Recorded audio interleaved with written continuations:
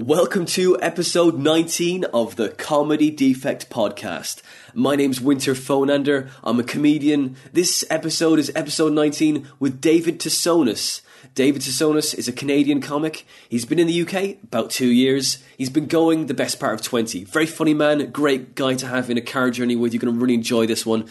But what's been happening with me? Well, I tell you, there's been a lot happening with me. I'm still trying to move into my missus's place, trying to get rid of all the big stuff. Otherwise, I'm going to have to leave it out on the street, which I can't do. Council will charge me for that, so I don't want that to happen. So I'm going to try, as I say, the expression is downsize. I had a really good night's sleep the other night. Even though I've got a lot to do, I went to bed at 10, woke up the next day at about 9:30. It was great. A little bit too good, to be honest. I wasn't sure how I could deal with my day with that much energy in my system. I'm used to functioning on like 6 hours sleep a night. This was not a good day for me. It didn't feel right. I didn't feel like I was properly there. I didn't feel like I was on the edge. I don't think I'll do that again. I think that too much sleep is a bad thing. I think at about 10 hours sleep, not a good thing to do. No, I won't do that again. It's definitely, you know what they say, early to bed, early to rise. I think maybe 8 hours is just the limit. I think maybe just stick to 6. I just feel like I'm living on the edge. I'm experiencing more life. That's what I think I'm doing. Maybe I'll go for 5 hours. I don't know. We'll see. But you're going to really enjoy this episode with David Tsonos because I had a lot of fun talking to him. If you like this podcast, you can follow us on Twitter. We're there at The Comedy Defect. If you want to follow me, it's at Winter Phonander. If you want to come see my live stand-up gig dates, you can find them on my website, which is winterphonander.com. If you like this podcast and you want to donate to us, you can go to Patreon, type in The Comedy Defect Podcast, and donate as much or as little as you want. But if you can't kick something back to us, just leave us a nice review on iTunes or Podbean, because it really helps. That's all I'm going to say for this intro. Episode 19, Dave Tsonos. Enjoy.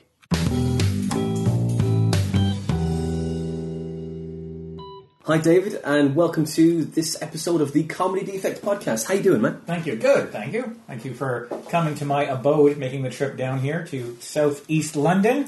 Southeast London. Yeah, you can tell by my accent that I'm a local. And how long have you been here? In this place or in London now? Well, in this one. In this one, about a year here and 2 years in London. A little over 2 years in London. Oh, yeah. Yeah. And you come from Canada? Yep. Canadian? Yep. Yeah, that would be... The place, the full name. Yeah, born in Montreal, and then I started doing comedy in Vancouver, and then about 7 years in Vancouver, and then I moved to Toronto. And before I moved here, I was in Toronto doing comedy. And which is the best place for comedy in Canada? Well, that's debatable. That opens up a whole can. I think you should start off in a smaller area, and then eventually you have to move to Toronto because there's more clubs and simply more population in Toronto. That's probably the best way that most people do it. But some people live in a small place, just like here in the UK. Some people become big fish in small ponds. They make up their own little, entity in smaller cities. And is that what you're doing here? So you're like start off in Southeast London and then just spreading out, or just like it's just so connected, London? So it's so connected. Yeah, I'm London. Village. Yeah, exactly. Yeah, no, I'm not becoming the Southeastern. I should become the Southeast London comic. I should be known as that, but I'm afraid I don't represent. Yeah. And to be fair, there's a lot of comics who start off in the southwest of the country, isn't there? There's loads of gigs down that neck of the woods. Yeah, there is. There's some big down there, and then it's kind of spread out. And, just infect the rest. Yeah, every town out there seems to be doing a comedy night at one point or another, don't they? There's a lot of characters down that neck of the woods as well. Yeah. You came over here to pursue the comedy and stuff. Yeah, and you did a fringe show this year called Professional Auditioner. Yes, yeah, you got to be careful. I think, it's my second year doing it. Last year I did one called Walking the Cat, right? Which was, it had generally stuff. This cat? Yeah, there she is, yeah. Right. So we're on radio. You can't point something out on radio.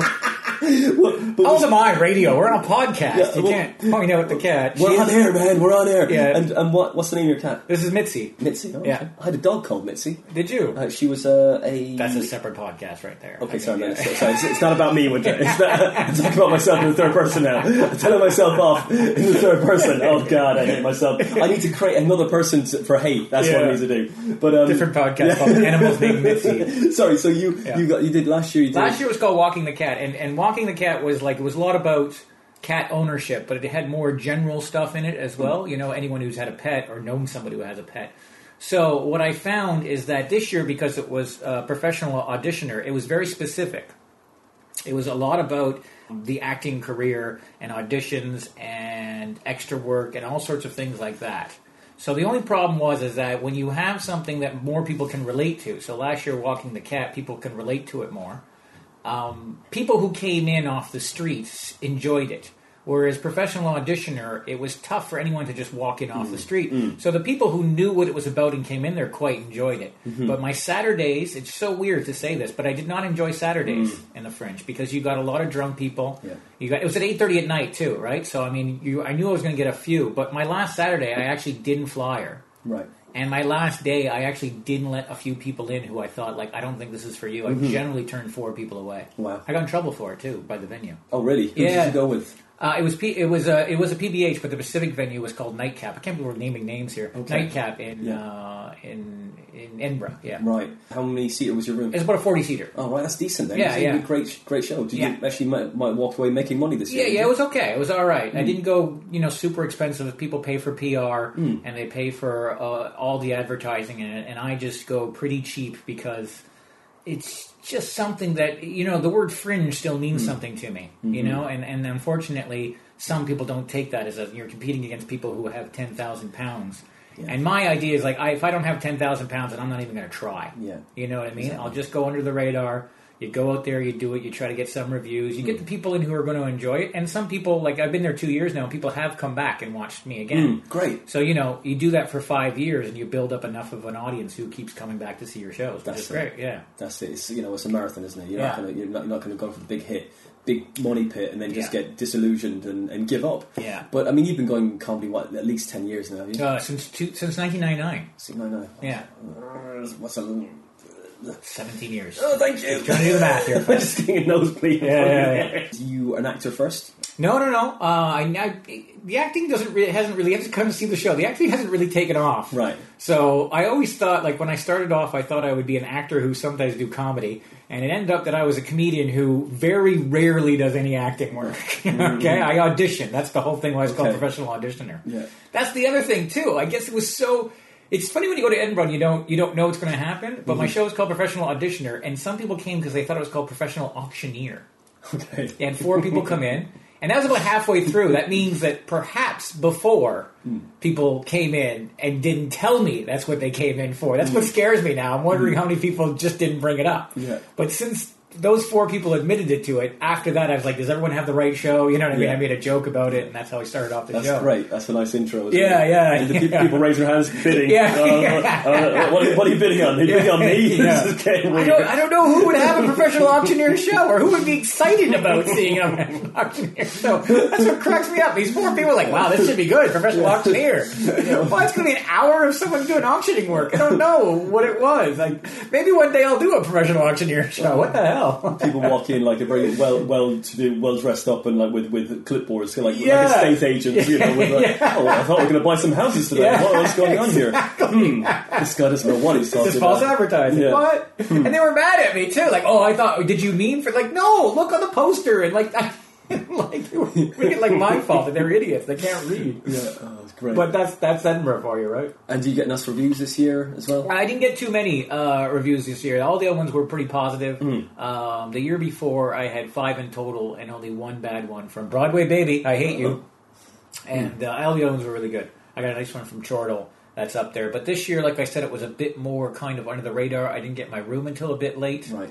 And because it was something specific, it was one of those things that I didn't really push for the reviews. I probably should have, but it was one of those things that I was just like, But let's see how this goes. Walking the Cat, that got good reviews as well. Yeah. But it's always good to have a hook like that, isn't it? Yeah. There's lots of cat things, theme things. And that got great reviews as well. Yeah, but it was the same kind of thing, but I could play with it more. Whereas Professional Auditioner, I can't play with. So, to me, it's you have to write a show that you're going to do during the week, and then you have to be able to kind of play with it for your Friday and Saturday night crowd. Or I guess if you're in the afternoon, but still Sunday in the afternoon you might get a couple of drunks. Saturday, Sunday afternoon you might get a few drinks. But it's almost like you have to plan for that a bit better.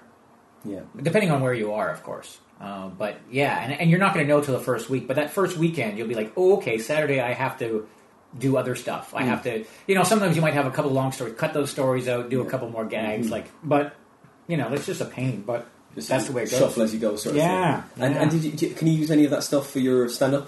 Everything in Walking the Cat can be kind of used. There's a few stories in there that just are too long-winded. But Professional Auditioner, it was more PowerPoint presentation. Okay, great. So what I specifically wanted to do is that when you do spots, because you go up in Edinburgh, you do spots at other people's shows and try to promote your own. So when I did a spot, it was like 100% different than what was in my show.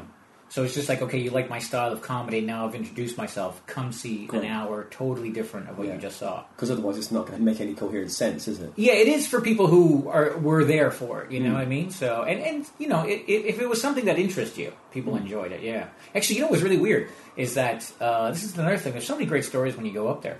But I was doing a show, and it's so weird because comedy is so different. You have the lights on you in this club. You could see the front row. You can't see everybody. But in these smaller rooms that you're doing Fringe, you can actually see everyone's face. You know, some smaller comedy rooms you can, too. Yeah. So I was doing a show, and there was these two lovely ladies that were there. They were enjoying the show, and then we got to a particular part where they started whispering to each other. And one of them was still laughing, and the other one got really solemn. She got really quiet. And I looked over, I go, is everything okay? And I could tell, doing stand-up for so long, like I said something to piss her off. Something set her off. She wasn't happy. And it was so weird, because normally I just let them go, let them leave, but unfortunately, well, not unfortunately, it was good, because I went upstairs and they were sitting at the bar having a drink, and I said, they said, oh, we enjoyed your show. I said, I gotta tell you, did I say something, or that's what's so weird about Fringe, because you never do this in a comedy show. You never confront somebody, you know? Why? Yeah, you never do that. You love me? I hide backstage when everyone's gone, I leave, you know what I mean? I never go out and do that, but like I said, it's different. Please love me. Yeah, exactly. It wasn't even full, so I mean, it seats 40, there was only 25 people in there that day. You know, you could see these people again, right? You know, and it turns out I have a lot of stuff about some roles that I auditioned for as a police officer. She's a police officer, right? So she does not like portrayals of police officers. So I saw clips of cops, and I auditioned for cops, and I got pictures of me, and she really doesn't like that stuff. Wow. So it wasn't me, particular, and of course, what are the odds? You know what I mean? That she'd come to a show and it'd be about, you know, stuff like that. But it's acting, it's not, you're not... Yeah, like, but even... I understand. Okay, I understand. all right, yeah, all right. I understand. If you ever seen, there's not many, because there's a great documentary. It's Jerry Seinfeld's Comedian, and that's really a good movie about being a comic. Yep. And then there's an old movie called Punchline. Have you ever seen that one? Not that one, no. Oh, this is from 1985. Okay. And this is Tom Hanks and Sally Field in it. Right. And it's terrible. Oh, God. It's terrible portrayal. Maybe it was like that in the 80s. I don't know. Portrayal of comedy. Yeah. Oh, okay. And I still haven't seen a really good one where I've been like, yeah, that's exactly what stand-up is like. There's been a couple of TV shows that I think there's an episode of CSI that had some comedians in it. And but you know what I mean? I get it. They do it badly. Yeah. Can you name any movie that really has actual stand-up comedians? Funny people, but he's successful. I'm talking about a movie that has them... A real comic, not somebody who's a celebrity. You know what I mean? There's a few or a stereotype like of a comic sort of thing. Yeah. No, I can't think of a decent one. They've done it well. I know what you mean now. So they presented the archetype of a comic or a job or a profession, and it's just they've totally butchered it. Yeah. And so she hates that. Yeah. Okay, I understand that. Yeah. And so you made it right with her, did you? Yeah. Okay. No, she was fine. She just, she was okay with the show. She just every time she sees it, she's just kind of rolling her eyes. Right. It wasn't me. It was just the fact, and like I said, what are the odds that a police officer is going to come in and watch the show? You would have thought that we can laugh at ourselves. You thought that profession needs to be able to laugh at something. You know what I mean? Point. Yeah, it's like you need some sort of self-awareness, especially in that job as well, to just not take yourself too seriously. Yeah, I wouldn't want to be on the other end of the law when she comes to get you. There's going to be no quarter for you there in that situation. The only thing I could say is because there are so many cop shows that maybe she's sick of maybe, it. That's it. How far did you go with it? What do you mean? How far did you go with the satirising the job? Or did you say... Oh, it's quite a bit. Oh, right, so you really hammered it. Oh, yeah. I don't even make fun of cops. I make fun of the roles that cops are in. Like, I don't even like... But yeah. Oh, yeah. Yeah, but it's like come on, let it go, isn't it? Hey, there's worse things out in the world. Yeah. And she was a cop in Scotland. Yes, I believe so. Okay, all right. So it might be more difficult up there, that neck of the woods. Any other kind of strange things happened at the Fringe this year that happened to you during your show? There was. This was not even during the show. This is like you just always have these. There's a blend everyone's kind of in the... There's the cat right there, everybody.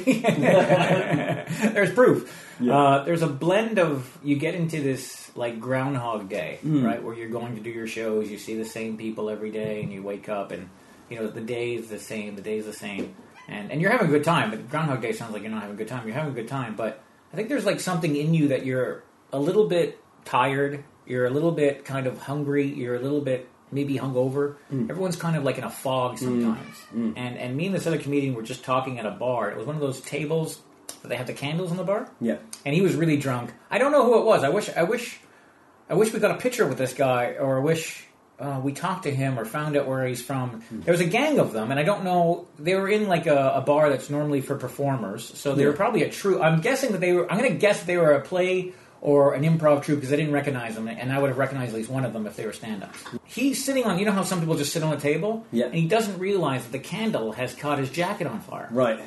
And I don't think I've ever witnessed a fire before. It's your person on fire. I've never seen this before. Yeah, and we're trying to... Johnny Cochran was sitting next to me. And me and him are like, you're on fire. And he was really drunk. He goes, no, it's fine. And he just was really casual about it, or embarrassed by it, or drunk, that he was not really... He was really nonchalant about it.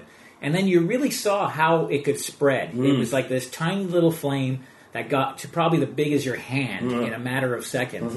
So I actually tore off his jacket because he wasn't listening, and Johnny threw his beer on it, and we just put it out. Yeah. And then his friends congregated around and just said, what happened? They were looking at his jacket, and they were kind of laughing, and they were all having a good time, and they just walked away. And I looked at Johnny and go, no one even said thank you to us. Yeah. You know what I mean? That's just... another evening out in, at the fringe. Yeah. It's a normal evening. Just saved a life. Yeah. Saving lives, guys. Bringing mirth to the world and just saving lives. That's it. I would say we saved his life. We saved him from being burned. I don't think he would have died. Or severe disfigurement. Maybe 20% of his body being burned. I think that somebody else, if we were sitting there, somebody else probably would have caught it, but he might have had a burn. Yeah. And if you just sat there, just drink your drinks and let someone else do it, you'd have been looking like a right asshole as well, wouldn't you? You couldn't let that happen. Oh, he wasn't listening. We were yelling. No. We were yelling at him. Yeah, I'll get it in a minute. It's nothing. It's nothing. Just gonna get this drink. Okay, just get some nuts. I think from his angle, maybe he didn't realize how bad it was, but he was pretty drunk too. Can anyone smell bacon? Yeah. So. Yeah, that's great. That's crazy. I know. Jeez. So you've been saving lives at the fringe. That's good. Did he not give you a good review? I know. I didn't really thought it. I wish we thought, let's take our picture. But he was just really drunk, and he was just an idiot, and it was just maybe he was embarrassed. I don't know what it was, but we just never. Yeah.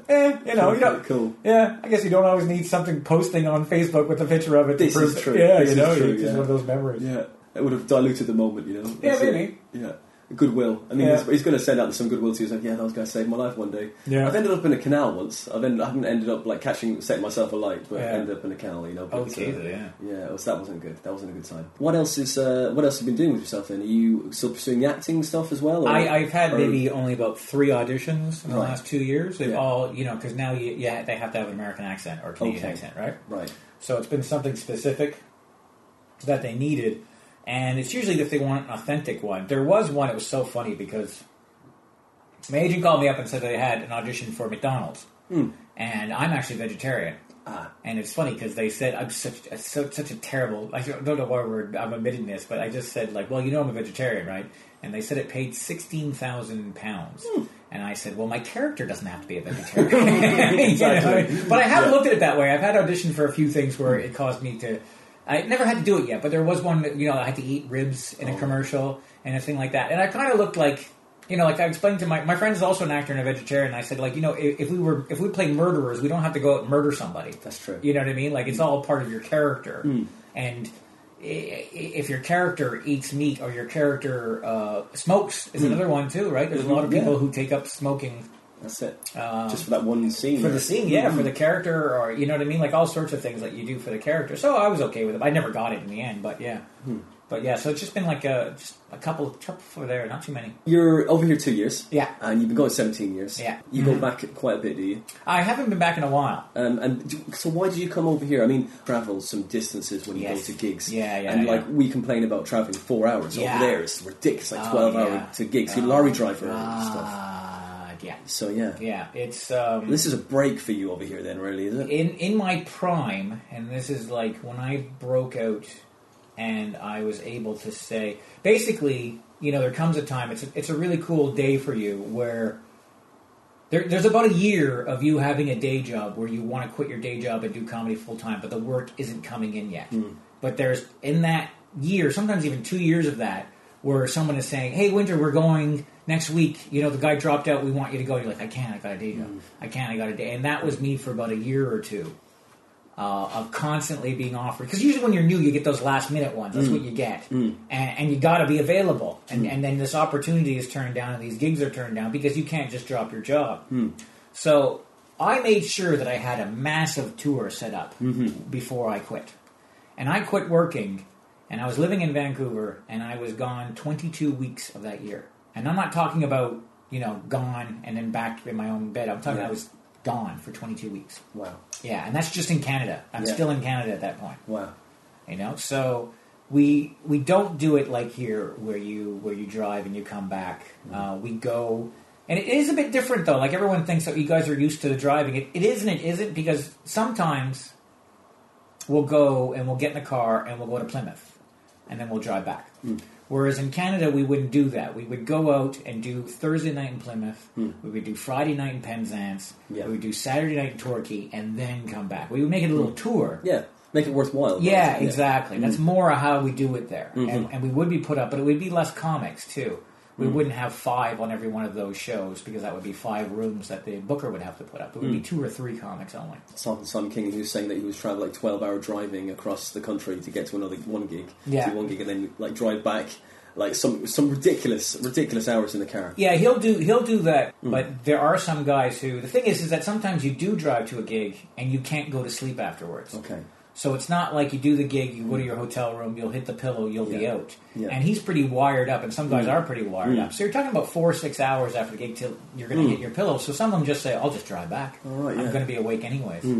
But yeah, he has done that. Other people have done that as well. That's crazy, isn't it? Yeah, it's mental. Yeah. And so that's dangerous, too. I keep worrying about all those guys. And guys out here one day. I'm surprised there hasn't been something that's happened. And you've got big animals over there, that moose and stuff. And that. Oh, yeah, nice stereotype. First of all, I don't know where you guys get this impression. Yeah. It's it has a perception. Yeah. It's bears and moose and everything on the road. I know, and it was so funny because we were there in winter one time, and someone said well, where are the bears? Have you seen bears? I go, well, first of all, they hibernate, in winter time, so they're not out in winter, and second of all, they don't patrol the fucking highway, the motorways, as you call them here, right? They're not out thumping it, They're way in the sticks, too. You never see them in the city. Oh, my God. Yeah, those maple trees as well. All that maple syrup on the road as well. Yeah, it's no good. It's no good. I've never even seen a moose. I've seen 2 bears in my life, but I've never even seen a moose, I don't think. Yeah, I've seen some deer and some elk, but I've never seen a moose. That's big enough, so you don't hit that one of those. Yeah. They don't hibernate, do they? They just stand in the road looking stupid, isn't it? Yeah. I don't know, he's looking stupid. Sorry, looking majestic and treasured. Is that the national animal? No. What is it? A leaf. It's not even an animal, is it? It's a beaver. I do a joke about it. Thanks for watching my set when we work together. Sorry, man. I did watch it. I did. But I don't know about, beaver. Okay, cool. What else is happening with you at the moment? Are you just building a following over here at the moment? Or I think what's going on? I think it's it's like club shows and bar shows in between festivals. That's what life is here. Right. And the next festival I have coming up... What do I have coming up? I got the Prague one in November. Oh, yeah. Yeah. So 2 days in Prague to do that one. And then I come back and do the Aberdeen one. Oh, no, it's Aberdeen first. Aberdeen one. When are you doing it? November 1st is my show. Okay. So, and then Prague as well. So 2 in November. So, yeah, it's like filling in... There's so many festivals here. It's unbelievable. That's the other thing, too. There's so many festivals and there's so many fringe. And the fringe is so different here. It's unbelievably different here. There's just places to peddle your wares. There are places to do your comedy in, and it's amazing because there's people I started off with that didn't fit the bill of a club comic. They were funny, they knew how to entice an audience, but they just, you know what I mean? They just did not have that late night. They could play to a drunk crowd, and nobody should, by the way, but that's the reality of it. But they didn't have that. And they stopped doing it, and they went and got their day jobs, and they moved on. And here, they really would have been... Because sometimes you meet somebody who's really good in the fringe, but they're not really good club comic, or they're not really a comedian on the circuit, but they're really good at the fringe. And some of those people just would have flourished here, and it's a shame. But you have so many options here like that. That's it. You can. It's a lot more long form, isn't it? The fringe, rather than just like punchy. Okay, get them to laughs out every 30 seconds. You straddle the line of both of those things. Yeah, you're a club comic and you're a fringe goer as well. And so you're doing the Aberdeen Festival. I'm doing that in the middle of October. I think it starts in October, isn't it? Yeah, late October. That's it. Yeah. And that'd be fun. So it will be fun with Naz up there, that'd be good. And what show are you taking up? The one you did this year? It's just a compilation show. Just a 20-minute spot. Yeah. Cool. It's just a show that we're all going to do together. Kind of thing. Yeah, it's just a club show. That should be fun. Yeah. We're doing to Prague, you said? Yeah. Are you cracking the comedy store? You've cracked the comedy store already? No, not the store. All the others, though, doing the glees and the stands and everything like that. The store is just one of those things where I guess that's on the list. It's tough. It's tough to crack because everybody wants to do it. And if you look at some of the credits of the people that they have on that show, they're quite impressive credits. Right. And but it's not you know, it's not the end all to the store. A lot of people I guess it all depends on your perception of what it is. I did the Manchester one, and that's quite nice too. But I mean, you know, there are, if you're not doing a store, you'll still be okay. What I'm saying is stuff like that. But it is something that I really should get around to doing as well. There's so many people doing that you're going to have one or two gigs, maybe if you're lucky, a year from that place. So you need to garner all the rest of the gigs to kind of keep you afloat, because you're never going to survive just on that one or two gigs. You know, exactly. That's it. And you build your following and build your reputation up all around that. Yeah. And that just is one more string to your bow. We go, well, I'll play here. This is it. And it's a shame, because I believe there was one time, I'm not sure, but I believe there was one time in this country that if you just said, you know, like, oh, I'm doing the store, people would be like, oh, okay, good, and that would be your way into other places. But it's not like that anymore. It's not as easy, because people just have different tastes, or somebody's been ruined to them, or they've been lied to, or it's not an open door policy as it used to be. Who's been lied to? How do you mean? As in? Well, maybe someone said, like, yeah, I do the store, and like, did they really do a 20-minute at the store? Did they do a 5-10 minutes at the store? All smoke and mirrors. Yeah, exactly. And I guess that's what it is. I don't know. This is before I got here. That was just something you could easily say. You know, I work the store. Boom, you're in. It hasn't really come up too much, too. Like, I'd say only about a handful of times someone's even asked me if I've done it, or like, are you into the store, or whatever the case may be. But yeah, that's on the list. You grew up in Canada. Yeah. Is your family into comedy as well, or where did you start? Where did you get this from? Not at all. Just like a hole in your psyche that you need to fill. Yeah. What was it? Geez, that's a good question. No, it wasn't from my family at all. What did they do? My dad's an electrician. He worked for Otis Elevators for 45 years. So, and then my mom was a housewife, and then when we got older, she was a secretary. So they weren't involved in the arts at all. I am the youngest, and tend to have a sharper wit to them. They say, youngest of 5 boys too. So, growing up, I watched the American kind of 80s comics, and I didn't really care for them. Right. They were quite filthy and it's so funny because you watch it now and I'm like, yeah, this was filthy in the 80s. You're like, what? You know what I mean? Like, he said fudge or something, like, oh, that was risque, you know? But at the time it was really dirty. It was really misogynist. It was really just weird stuff that I didn't really care for. So I actually didn't like the 80s comedy. And then around about the 90s or so, when it started to get more sophisticated and it started to have it, or you know what, I started watching it live, because I used to watch it on TV, and as you see now, even today, like TV and live comedy is different. Yeah. So when I went out and watched it live, I started to like really get into it and started to enjoy it. And then I was at acting school, and my acting teacher said that I should try it, because I sat down and talked to him about things, and I said, like, I've been watching a little bit of stand-up and locally, and it's not what I thought it was. And in fact, to be honest with you, I think I've had this conversation once before, that as a child, I never saw someone do stand-up that wasn't famous. I saw Eddie Murphy do it. I saw Billy Crystal do it. I saw Roseanne Barr do it. Everybody who I knew, Rodney Dangerfield, all these people who I saw do it, all these American comics I saw doing it, were already famous. Yeah. So I didn't know there was this amateur night circuit or anything like that until I was older. I didn't even know how it worked. I didn't even... there's no route, isn't it? No, and you don't know, if that's what you just grow up watching it on TV. So to me, it wasn't even like a thing that people did. And then when I was in my late teens, my friend, a friend of mine, did it. Was that in Montreal? In Montreal, yeah, and we went and watched them a couple times, and it was still kind of 80s-ish because this would have been 88 or 89. And he was quite good. He was quite clever and stuff like that. But I just remember the compere being like quite dirty, and a lot of other people were just a lot of cheap gags. And it just wasn't to me. And it wasn't until probably about maybe even 10 years after that when I started watching, like, okay, that this person's a bit more clever. They still, you still have some potty mouth ones, but I saw more variety. And 10 years later. And who's the first person you saw live? Oh, jeez. I remember about my uncle and aunt had like a anniversary, and they brought in a comedian, but I didn't care for him. So one of the persons I always say, unfortunately, he's not with us anymore. He passed away. His name's Erwin Barker. And if there is a link to your website, I'll send a link for people to see him and watch his stuff. And he was very, very clever and a very good joke writer.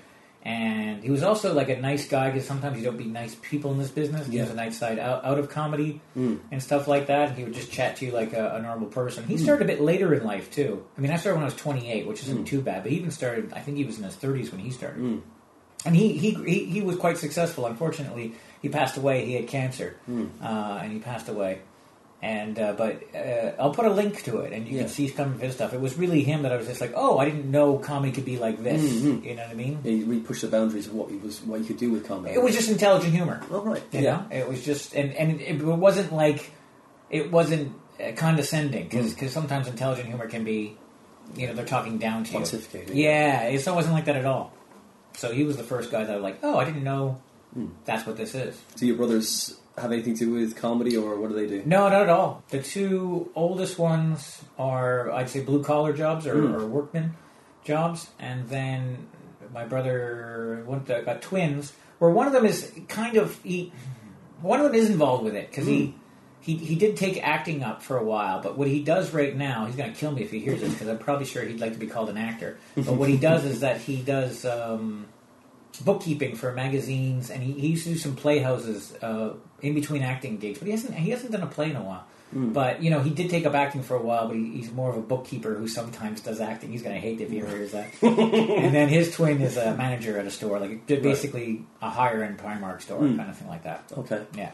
And so not really, except for one of my brothers that's kind of involved in plays. Do you write plays as well? Have you ever thought of writing a play with your... All sorts of things. I got a really good advice when I was starting off, and it's just like, no matter what your idea is, always write it down. And if you're like, well, that's a good idea, but it can't really work for a joke, like that might come back. Because there was a comedian who did that, and he never even had any inkling to do sketch comedy. And basically 2 of his friends started a sketch comedy show. And he didn't it wasn't his thing at all, but sure enough, he went back to these old notebooks, and he had ideas for sketches that he went and wrote them, and he was on them and stuff like that. And it was just stuff that wouldn't work in stand-up, but they worked in other things like that. So there's all sorts of pilots and movie scripts and sketch ideas and plays and all stuff like that that's all somewhere written down or written down somewhere. Because it all bubbles up from stand-up anyway, because you're always on thinking about stuff, aren't you? Yeah, exactly. You never switch off and go, oh, that would work for this, it won't work for this, it's too long for that, and it's a little bit too subtle or niche for to be doing on a Saturday night or a night. So you start in Canada, and then you did acting. Was that from primary school? I mean, or no, that was way after. It's unfortunate. What happened is basically when I was in school, my group of friends just weren't into that. Right. It just wasn't something that they were interested in. Had they been, I probably would have followed suit. And unfortunately, when you're in school, you kind of do what your friends do. I don't blame anyone for it, but it's just a shame that I wasn't friends with more people who were involved with the theater club and stuff like that. But maybe if I had, I wouldn't have liked it, and today I'd be not doing it. So that's the way it happens, right? But was it like... Can't go back. It's just true. With drama and the arts, with it in Canada, I mean, this may be a very stereotypical thing now, but were arts sort of forwarded in Canada then, if you know what I mean? Like, because in Ireland, when I was going to secondary school and primary school, the arts were like, you don't want to do anything creative because you're never going to get a job in that. Yeah, a little bit, yeah. And then it's sort of like, okay, look, you got to do maths or the sciences or look, do you have a farm? No, don't have a farm, but you know that kind of thing, or you know the industrial sort of same kind of thing. Yeah, the same sort of thing. Yeah. So, and if you did anything to do with acting, you were labelled as slightly effeminate, or or like, you know, just in the weirdo group. That's what you're labelled as. Yeah, I think so. So I'd say that's fairly accurate. So it's kind of more difficult to pursue it, really. Yeah. How old are you? I am, I think, 36. Okay, yeah. So not too far. I'm a bit older, but that's the same kind of thing. Same kind of thing that was emasculating. Yeah, that's it. It wasn't something that we took up, and I mean, you know, you can't blame anyone for it, but I think we did Grease was one of the plays, and it was just always like anything that, you know, they had the year-end school play that anyone could audition for, and it was never anything that was like, and I actually quite like Grease the movie. There's nothing wrong with the movie itself like that, but it was all old plays that just didn't interest me every year too that they chose, or anything in it. I just found it like just kind of lame, I guess is the word for it. Was it Christian school you were brought up in? No. Just a normal. Yeah. I was brought up in a brother's secondary school. Okay. So every year was the nativity play. Every single year the same nativity play. You know, they're just like baby Jesus and all that. Every single year. Yeah. It was just like, oh, this is, and it never changed. Yeah. It never changed. Ridiculous amounts of lines. It was crazy, but no one enjoyed that. No one enjoyed it. The people doing it, and it was just no fun. Yeah. But yeah. And then it was funny because in my early 30s, there used to be a comic. His name was Josh Stubbs, and he used to just go to these he used to find these crazy things. Like he'd go to a book signing or a book reading, and he'd call you up. Like, I'm going to this. He would find these crazy things to do in Vancouver, and he called us up and goes, "You're not going to believe this. There's a school." We probably looked creepy going in. There's a school that put on a production of Beetlejuice. Oh yeah, yeah. And we all went and watched it. So you had 6 guys in their early 30s. Oh, there was a couple girls. So 4 guys, 2 girls, I think, in their early 30s watching a high school production that I'm surprised they let us in. I'm surprised they didn't just look at us like, I don't know what you're here for. You know, you're clearly not old enough to be someone's parent and too old to be someone's older sibling. You know, we're just at that wrong age to be in there. Of course, yeah. And we went in. I think it was like a small amount we had to pay to get in. And it was amazing. Yeah. And they had the teacher come out, and she seemed quite hip and quite young. And it was really good, and some of the actors in it were quite good. And it was just a shame that, I mean, she probably inspired them, and someone might be still acting today from that. But that's not what I had in my school. Yeah, same. They're making a Beetlejuice 2 as well, aren't they?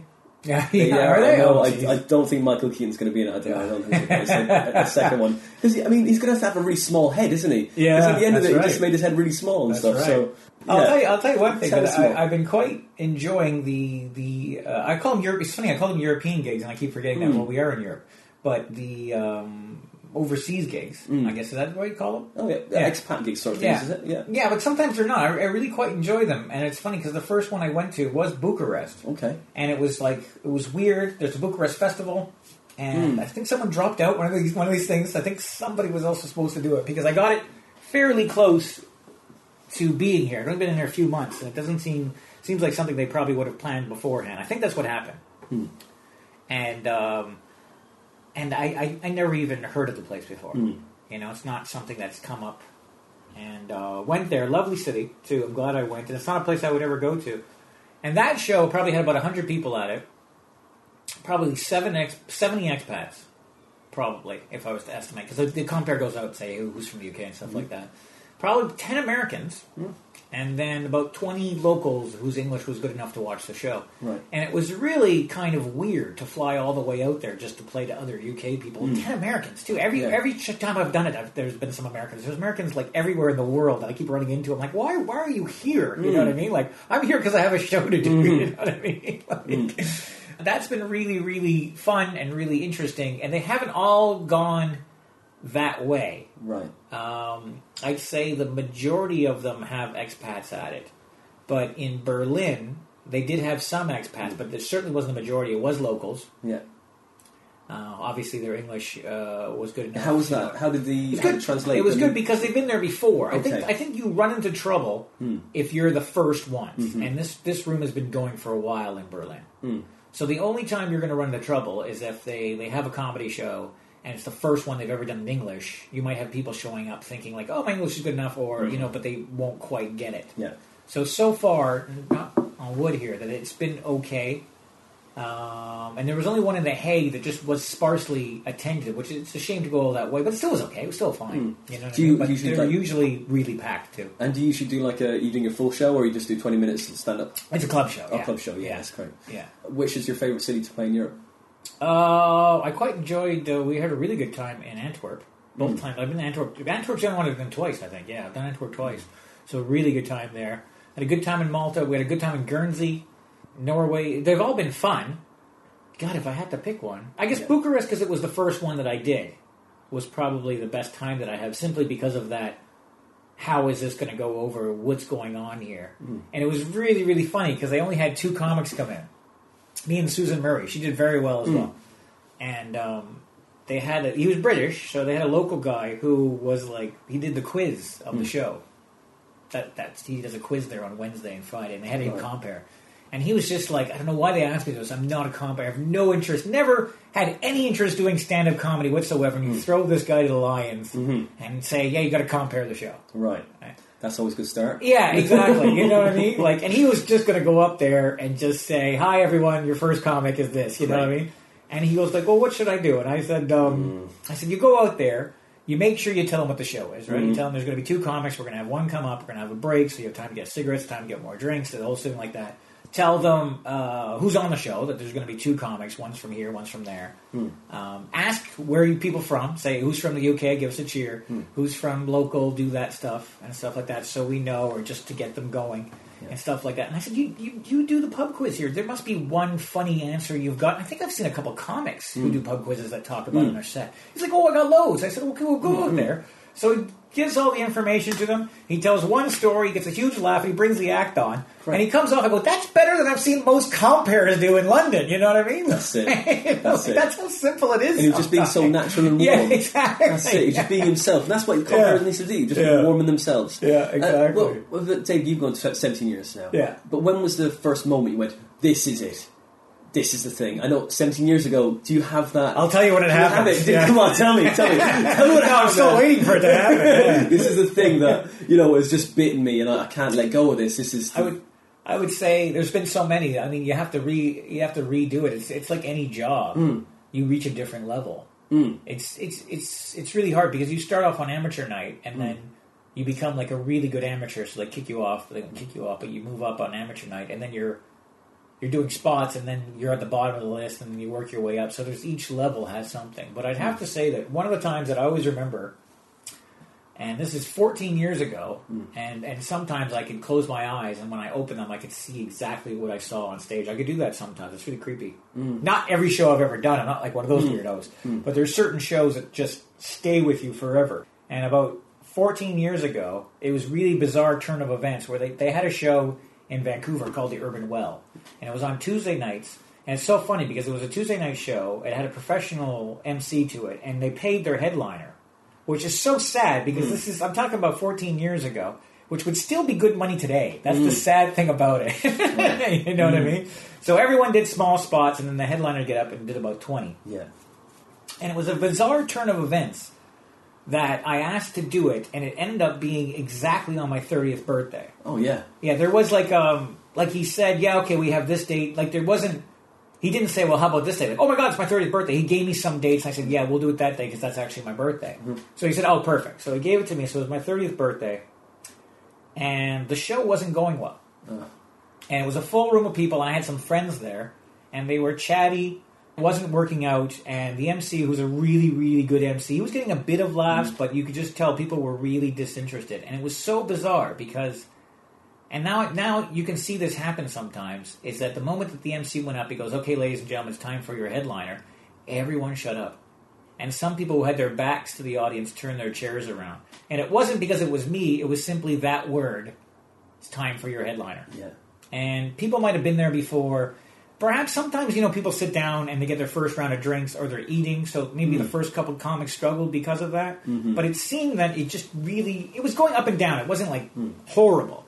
But it seemed like the moment that I got introduced in a real environment as the headliner for the first time, you really saw the power of that word.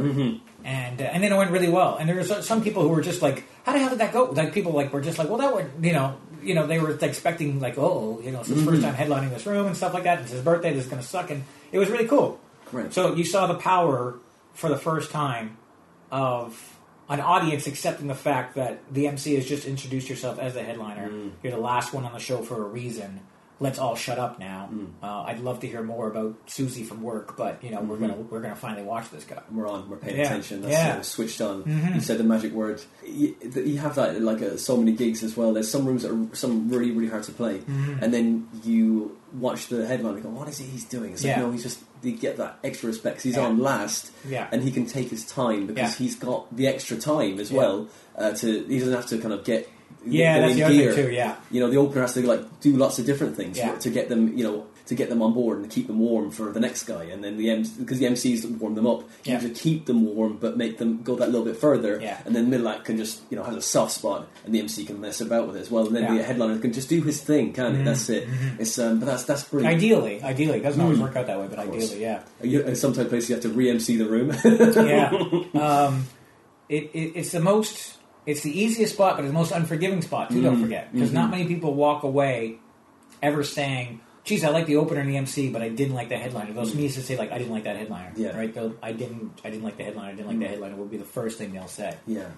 Whereas if everyone's been struggling with the headliner was good, they'll walk away with a good show. So it is tough in that. You do have to bring it, and you are chosen for a reason, hopefully. Yeah. So when you are closing up the show, you got to be there. Yeah. So that was the time when you felt that was it. That's the bit. I've got it. Yeah. This is what it's like to get that respect or get that extra oomph to yourself. Yeah. I'd have to say that. Geez, I'd have to think down, but I'd have to say that was the first one. So from that gig, it just kind of snowballs. Success breeds success, doesn't it? A slow snowball, easy. Snowflake. Yeah. Moving to slight hail. Snowball effect. 14 grueling years later. It's like a breath of oh dear, water vapor just adding to the ball of hail. Snowball effect. Not quite the what's that called analogy I would use. Avalanche that you expected. Yeah, exactly. Oh dear. What is the most crushing gig you've ever had that's been horrendous? Where has it been? In the UK, it was Liverpool. Yeah, that's where I died my ass the most. Oh, in Essex too. Yeah, yeah. When I consider somebody bombing, because sometimes people bomb, but if we all bomb, the whole show's bombed, and no one had a chance. Yeah, you know what I mean. If you show up with 5 or more comics than that, and on that bill nobody gets a laugh. And I hate to blame the audience on it, but basically nobody had a chance is how I'll just say it, right? But when I consider myself or anybody bombing, it's when the show goes well and one particular act doesn't do well. That's when I'm sorry, you bombed it. Yeah, you just made wrong choice. And I've had a few here, and Liverpool was really tough, but I wasn't here very long. I was cocky, and I definitely learned a lesson. And came out, and it was crossed arms kind of thing, where it was tough.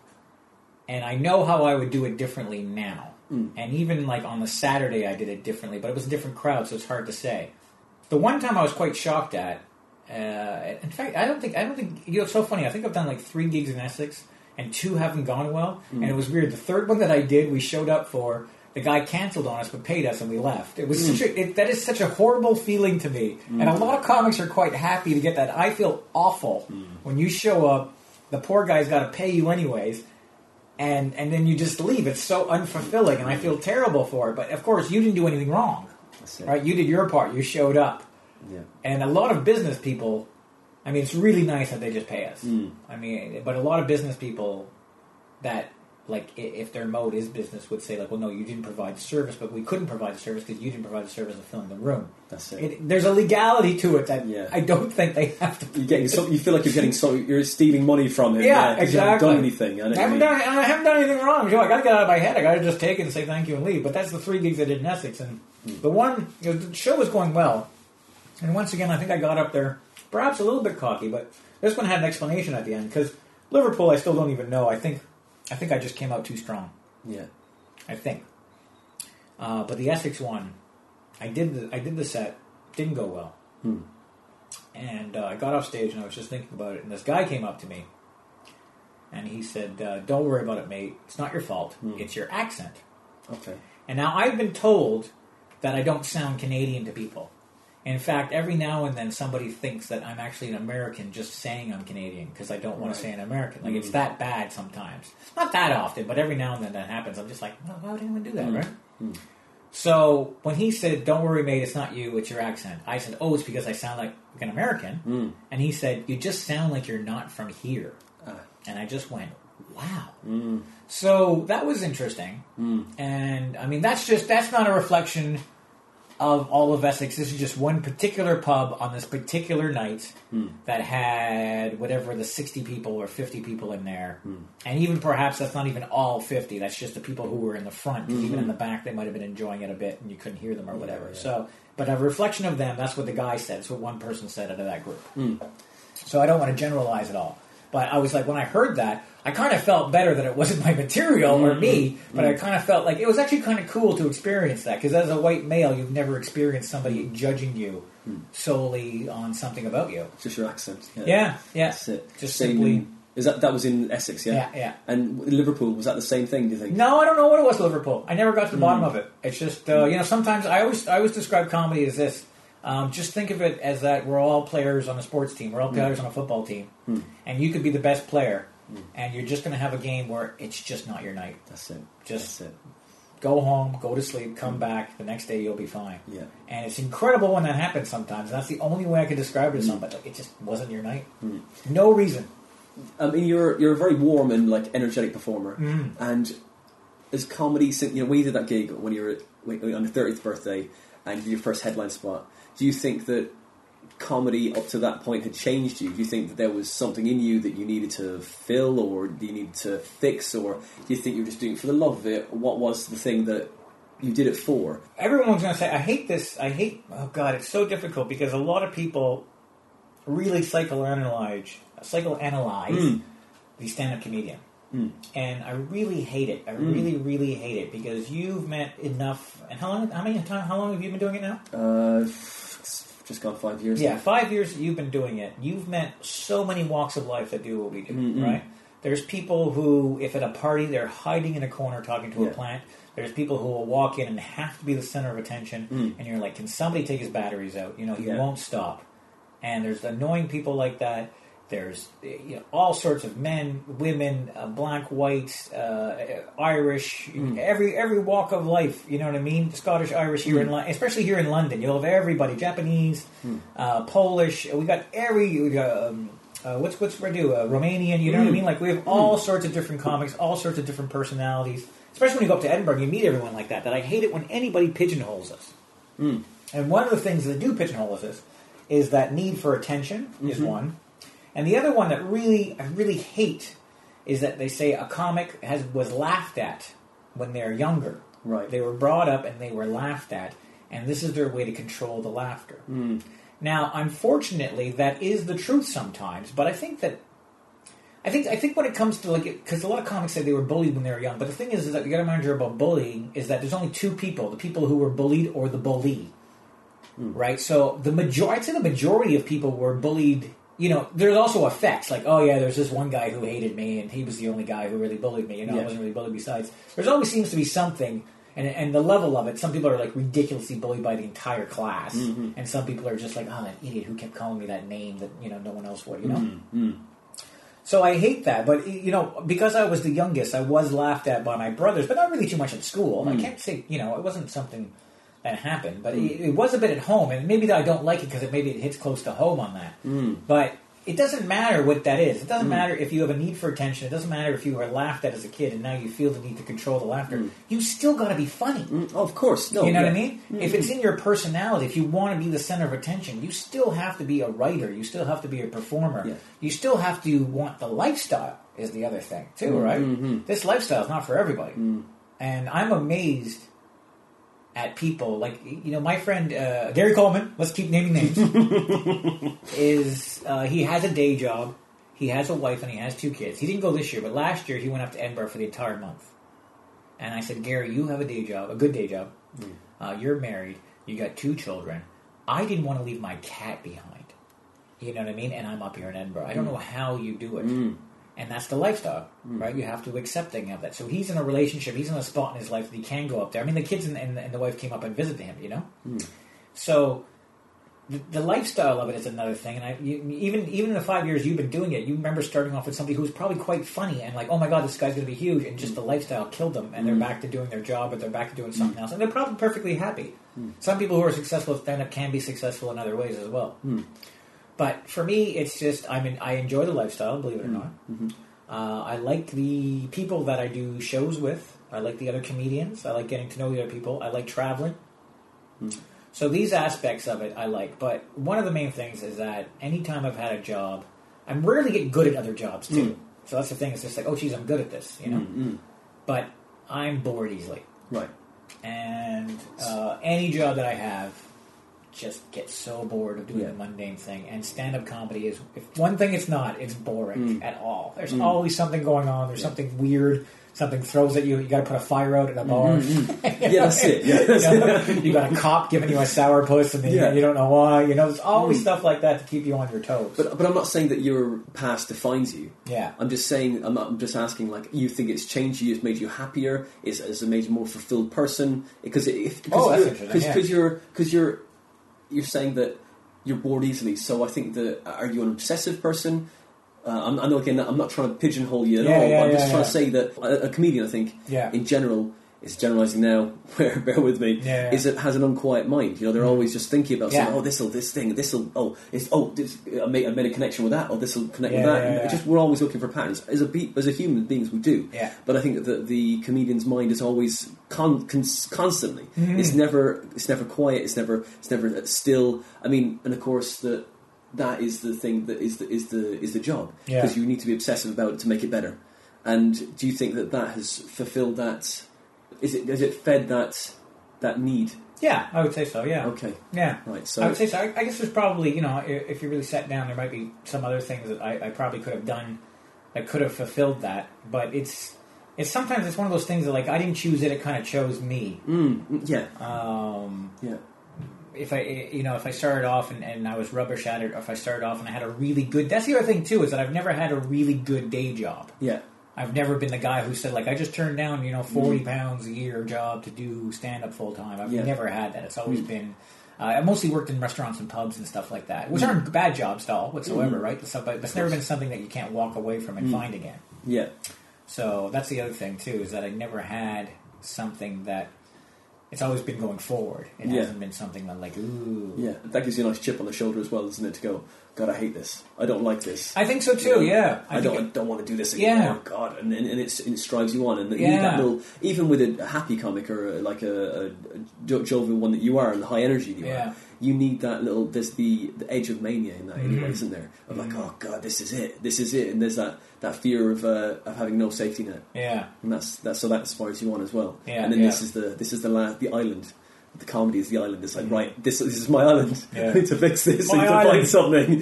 To find something on here. I'm going to make something. This is a raft. Yeah. Oh, that's not quite right. Oh shit, it's sinking. I need to, I need to tie those knots a little bit better, or whatever it is. It's the escape pod. I think it has made you a better person. Yeah, I think so. A happier person. Well, not a better person, a happier person.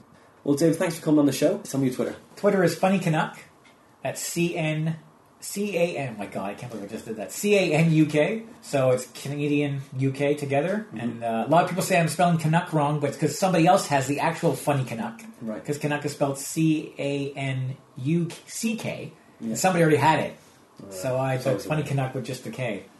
So I just come with people like, you spell Canuck wrong? I'm like, oh, would you just... So and then the website, davidtsonos.com. davidtsonos.com. Well, thanks for coming on the show, man. Thank you for having me. Thank you for stopping by. And thanks, Mitzi. That's right. Mitzi the cat is here as well. We'll put a picture of her up for all the people. And that was episode 19 with David Tsonos. I had a great time talking to David. He's honest. He's a very funny man. If you haven't seen him, go check him out. You know what, right? Sometimes when I'm recording these links, it just flows. But today, it's just clunked along. I don't know what take this is. I think this is take 20. I'm being a little bit too self-aware today. I'm being a little bit too judgmental with everything. I don't know what it is. You know, sometimes it flows, as I say, sometimes it just clunks along. This is one of those days when it's just clunking along. I think it's because I got a lot on. I'm going to see my brother. My brother's over from Australia tomorrow, so maybe that's what it is. I'm going to go see him. I haven't seen him in a while. I'm trying to get everything ready so I can have the day free to go and meet him. You know, you shouldn't try and force these things. You just try and let it flow. If you like this podcast and you want to follow us on Twitter, we're there at The Comedy Defect. If you want to follow me, I'm on Twitter at WinterPhonander. I've actually started putting the at Guinness jokes on there. So I'm reading the Guinness Encyclopedia and getting as many one-liners of jokes and putting them up on a Twitter feed, which is at Guinness Jokes. Check it out. You know, you might be interested. You might like it. You might not. Hey, you might hate it. Just, you know, whatever. But I'm doing it. That's the main thing. It's doing things. The doing is the most important thing. If you want to come see my live stand-up gig dates, you can find them on my website, which is winterphonander.com. Now, if you like this podcast and you want to donate to us, you can find us on Patreon. Just go to Patreon, type in The Comedy Defect Podcast, and you can donate as much or as little as you want. But if you can't kick something back to us, just leave us a nice review on iTunes or Podbean, because it really helps. The next episode we have is episode 20 with Philip Simon. Now, some of the subjects we talked about, Philip got very passionate about, which is great. You know, I love people being honest and passionate about comedy, and I agree with him on many of the points he made about what we were talking about. But I'm going to leave you on that as a cliffhanger. That's it now for this episode of the Comedy Defect Podcast. We'll catch you next time for episode 20 with Philip Simon. We'll see you next time.